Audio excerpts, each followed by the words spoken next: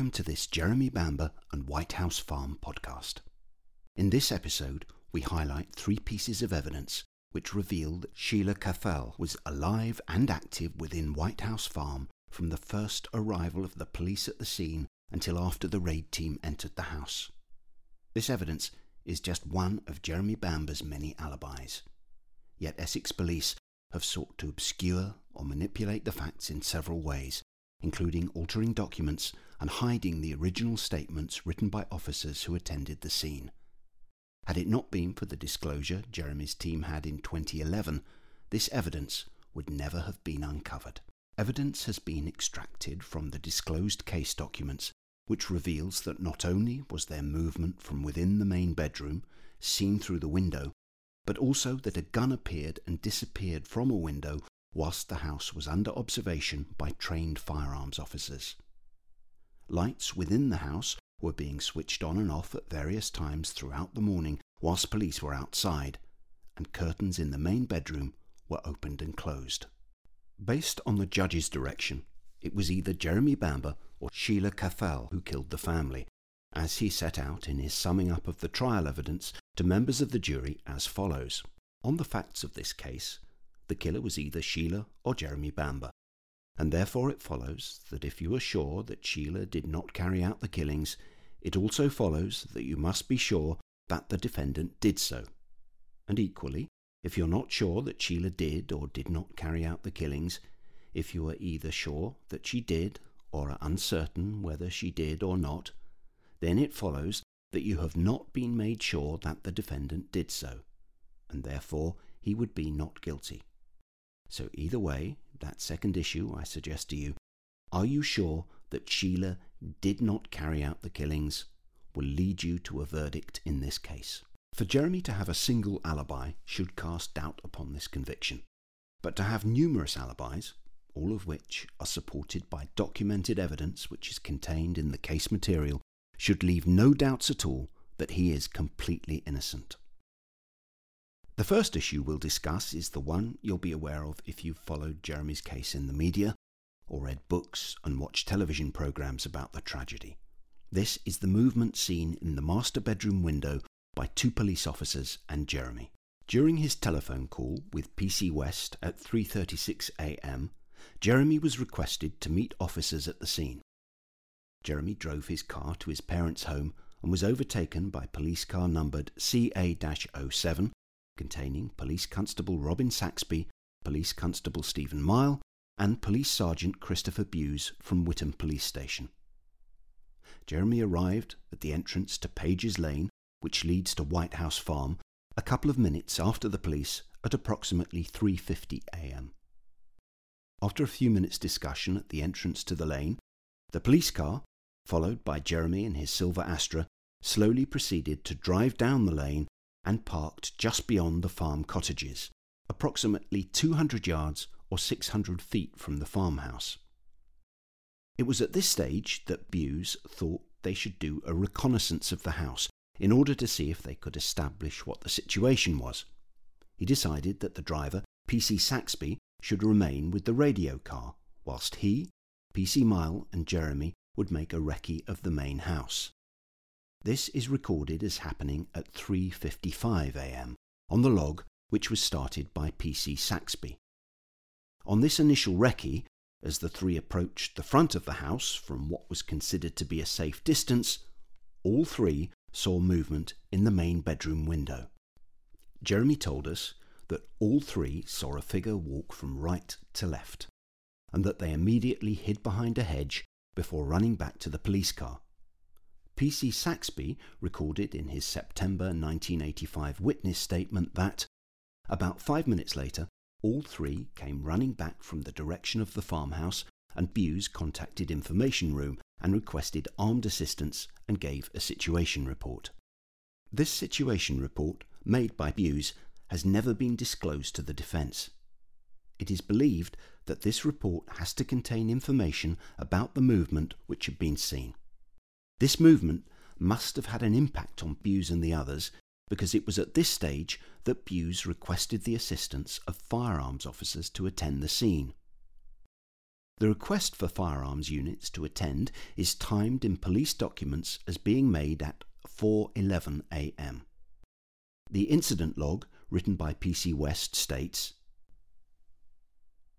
0411 via IR10 CA7, request made via Information Room 10 from car CA-7, request for firearms team. Although Bewes remained silent about the fact that he had made a situation report in any of his pre-trial or trial evidence, he later told DCI Dickinson in a post-trial internal inquiry during 1986 that, "We returned to CA-7 and I decided to call out firearms unit on Obbo Observations Colchester. Brief situation report given to VG." Neither Bewes, Mile or Saxby gave any evidence in their pre-trial statements about this incident. This seems particularly strange, as the movement, which two of the officers had observed, led to the actions of Bewes after the sighting, and ultimately resulted in 29 firearms officers and their commanders attending the scene. This involved some officers having to abandon the duties they were undertaking at the time, whilst others were woken from their sleep and instructed to collect arms to attend a siege situation at White House Farm. This happened a second time after, later in the morning, following a conversation with someone from within the house, which we will discuss in detail in a different alibi special. During the trial and the cross-examination of Bewes, Jeremy passed his QC a note to question Bewes about the movement they had seen in the bedroom window. Geoffrey Rivlin QC then directed a question to Bewes about the movement, but oddly, Mr. Rivlin appeared to assist Bewes in his response to this question by providing a reason for the movement seen in the window as he asked, Question: Do you remember at some stage early on this happened that one of your police officers said that you thought you could see a shadow and you all jumped? Answer: Yeah. That is, when we first went to the house with Mr. Bamber. We had gone round to what I thought was the back. We had seen the kitchen door with the light on. We then went into a field which is at the side of the farmhouse and went round to where what is, I believe, the front door is, and above that is a window. As we moved away, I thought we saw something else move, a shadow, something like that. We looked up, and after looking for a couple of minutes, I was satisfied that it was perhaps a part in the glass that just shone the light slightly as you looked at it. Question: It could have been a trick of the light? Answer: I think it was a trick of the light. It is unknown why Mr. Rivlin, a defence QC, would lead the witness to answer in this way and make suggestions as to the answer he should give. Bewes also stated in his evidence at trial that, as we moved away, I thought we saw something else move, a shadow, something like that. In this part of his evidence, Bewes states, something else move. This phrase is not only a clear reference to the fact that he had witnessed movement within the house, but that movement had possibly been observed by Bewes on more than one occasion, or what could be the reason for stating that they saw something else move. Mr. Rivlin failed to ask any more questions about this issue, or ask PC Mile about it when he gave his evidence at the trial. Likewise, Jeremy was not asked, and was not permitted to volunteer this information unless asked. Considering that at trial Bewes agreed that the movement was a shadow or trick of the light, it seems very peculiar that Bewes, PC Mile, and Jeremy's initial reaction had been to all duck down and hide behind a hedge before running back to the waiting police car and requesting armed assistance. This seems a very extreme reaction to a shadow or trick of the light. Would senior police officers who had to authorise the deployment of the very expensive and highly skilled marksmen and women to the scene do so because of a trick of the light?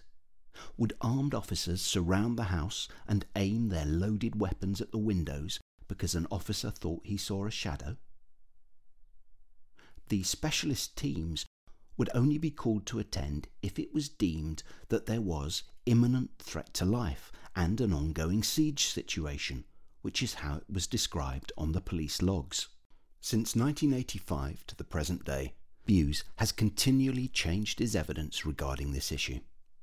Fresh evidence emerged on this subject in 2010 as Bewes gave an interview to Mark Williams Thomas for the Tonight television programme. Bewes discussed the movement seen in the main bedroom window in his interview and said, "When we were doing the perimeter check, Jeremy said, 'Hang on, is that movement?' And I looked and I moved my head and yeah, we thought we could see movement."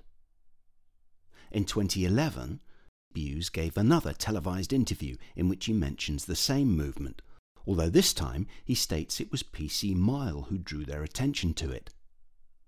As we go round, Steve Miles says, "Oh, hang on, stop, I think I saw someone move." And we look up and I said, "Where?" And he said, "That window up there," and he's indicating as we're looking at the back of the building top right. So, first floor on the right-hand side. This statement was broadcast on national television and confirms that this was the figure of a person that was seen by the use of the words someone. Bewes is certainly not a reliable witness, as his versions of events regarding the movement he witnessed in the window changes each time he's asked. It's also important to realise that the so-called trick of the light was an absolute impossibility. So why do we say this? The answer is because of the evidence given by Bewes and PC Mile, which is recorded on the logs, is that when they did the recce of the house, they reported that all lights on in the premises. Therefore, the light was on in the main bedroom at the time, meaning that what they saw can only have been from behind the window in the room. The light in the main bedroom also had no shade on it, which meant that the light wasn't dimmed at all, and the photographs taken from outside the house show that the light was switched on. The police who were in the house all deny using light switches, and therefore this was how Sheila ultimately left the light in that room. So, to summarise this aspect, because a bright, unshaded light was on within the room, it would have been impossible to see a reflection in the glass of the window of something from outside.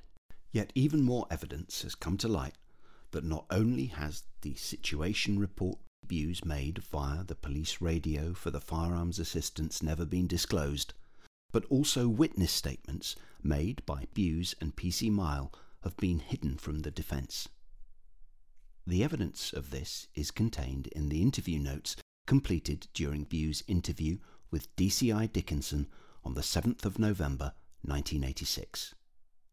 In this post-trial evidence, Bewes admitted for the very first time that PC Mile and I made handwritten statements that night and we addressed them to DS Jones, left them either in CID tray or in DS Jones' office.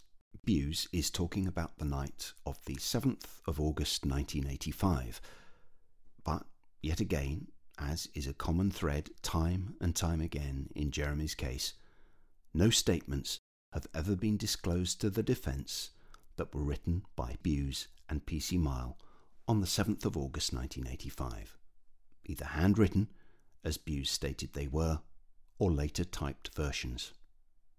What happened to these statements which were placed in DS Jones' office or in his CID tray? Why have they never been disclosed? Do they contain a detailed account of the movement of the person seen in the main bedroom shortly after 4 a.m? Was this part of the evidence used by DCI Keneally when he conducted a review of the case on the 6th of September 1986, in which he concluded, "The evidence indicates Sheila was responsible"? As yet, we don't know, because Essex Police have not disclosed the report made by DCI Keneally or the evidence he stated he relied upon to reach his conclusion. We now move on to additional issues which prove Sheila Caffel was alive and active in the house whilst the police and Jeremy were outside, and this focuses on the evidence from several police officers and firearms officers who attended the scene and had the house under surveillance. There are numerous conflicting references in police testimony regarding the changing situation with the lights and curtains in White House Farm. Many of the police officers' witness statements referred to this fluctuating situation with the lights and the curtains, but it has only been by detailed cross-referencing, taking into account when each officer was watching particular windows, that this evidence has been uncovered. According to entries made on 2 of the wireless message logs, which were written as events unfolded throughout the morning, at 4:09 a.m. it was reported that information was given by one of the first officers to arrive, Buse, Saxby or Mile, that all lights on premises. By the time the first firearms teams arrived and started their observations from 5 a.m, the status of the lights had changed significantly. As each team of firearms officers arrived at the scene, they took up various observation positions around the house. In the limited statements which have been disclosed, the officers recorded their positions and changes of position. They also recorded which windows they were monitoring and the state of the curtains and the lights in each of the rooms they were covering. Firearms Officer PC Alexander Smart arrived at the scene at 4:59 a.m. in transit van QK-26 and took position on the white-green corner of the house.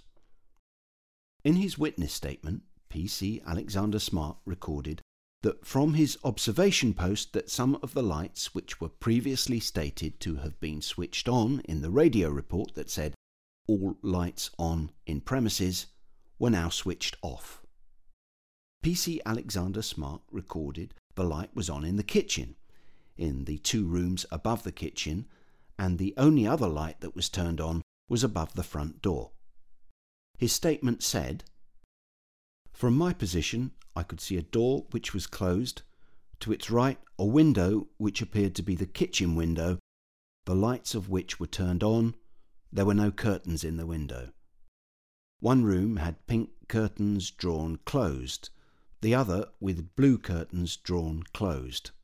Lights were on behind both sets of curtains. The only other light on was above the door. All windows appeared to be shut." Firearms Officer PC Kenneth Delgado had arrived in the same van as PC Alexander Smart, and he was positioned next to his colleague observing the same windows. PC Delgado recorded the same information about the lights in his witness statement. PC Lawrence Collins gave evidence in a statement that when he was watching the house at approximately 5:10 a.m. that we looked around the farmhouse and saw that on the kitchen side of the house the following lights were switched on: kitchen with no curtains at window, and 2 upstairs rooms directly above the kitchen. One room had pink curtains drawn closed and one room with blue curtains drawn closed. There was only one other light switched on in the house, which was situated directly over the main door. Firearms officers PC Christopher McIntosh and PC Gary Matthews were observing the front of the house shortly after 5 a.m. following their arrival in transit van QK-50. They both gave evidence in statements that they could only see a small amount of light in the master bedroom, which, they decided, was because of a light being lit in a different room, meaning that the master bedroom light was not switched on.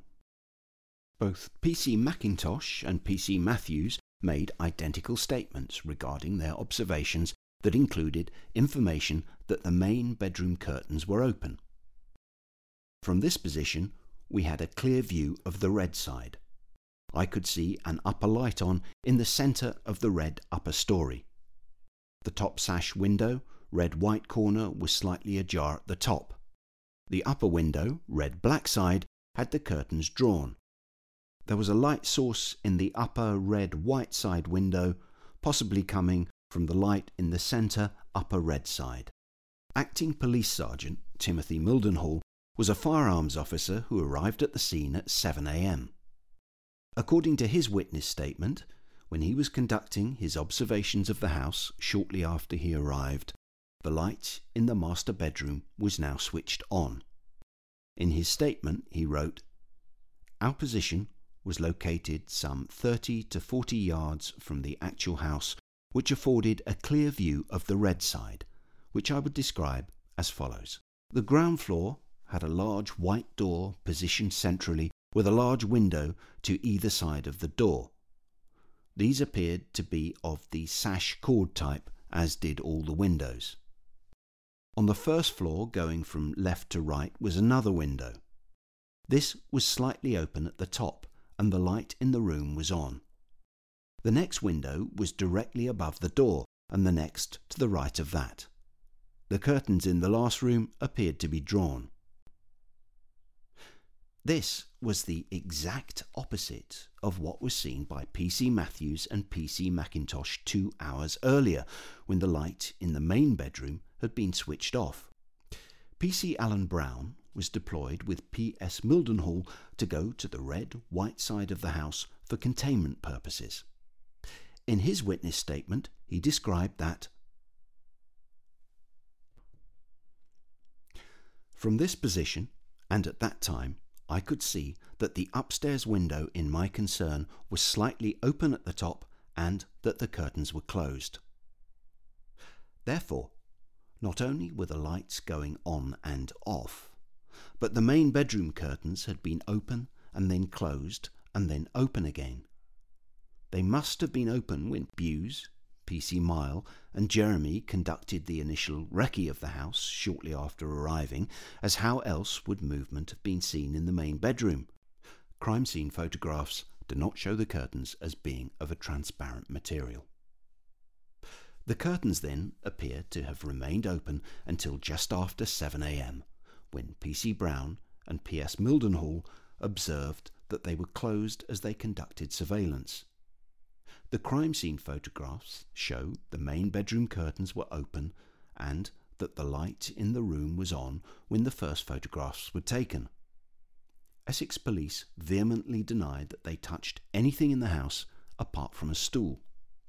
So this begs the obvious question: who was turning the lights on and off, and who closed and opened the main bedroom curtains? This is evidence which further proves life existed in the house when Jeremy was outside in the company of multiple police officers. Why was this material not disclosed pre-trial? Why have Essex Police hidden evidence which could have benefited the defence? And what is the reason that Essex Police still refuse to disclose the material which we've discussed in this episode? Essex Police may have felt confident at the time that these issues would never see the light of day, as they were hidden under the blanket of public interest immunity. But changes in the PII rules, which Essex Police could not have anticipated, have enabled us to uncover the truth about their deliberate acts to pervert the course of justice. In the second episode of this Alibi mini-series, we'll focus on 2 further documented events and provide the facts about the police being in conversation with someone from within the house at around 5:25 a.m. and a 999 emergency call being made from inside White House Farm at 6:09 a.m, whilst the police and Jeremy Bamber were still outside the house.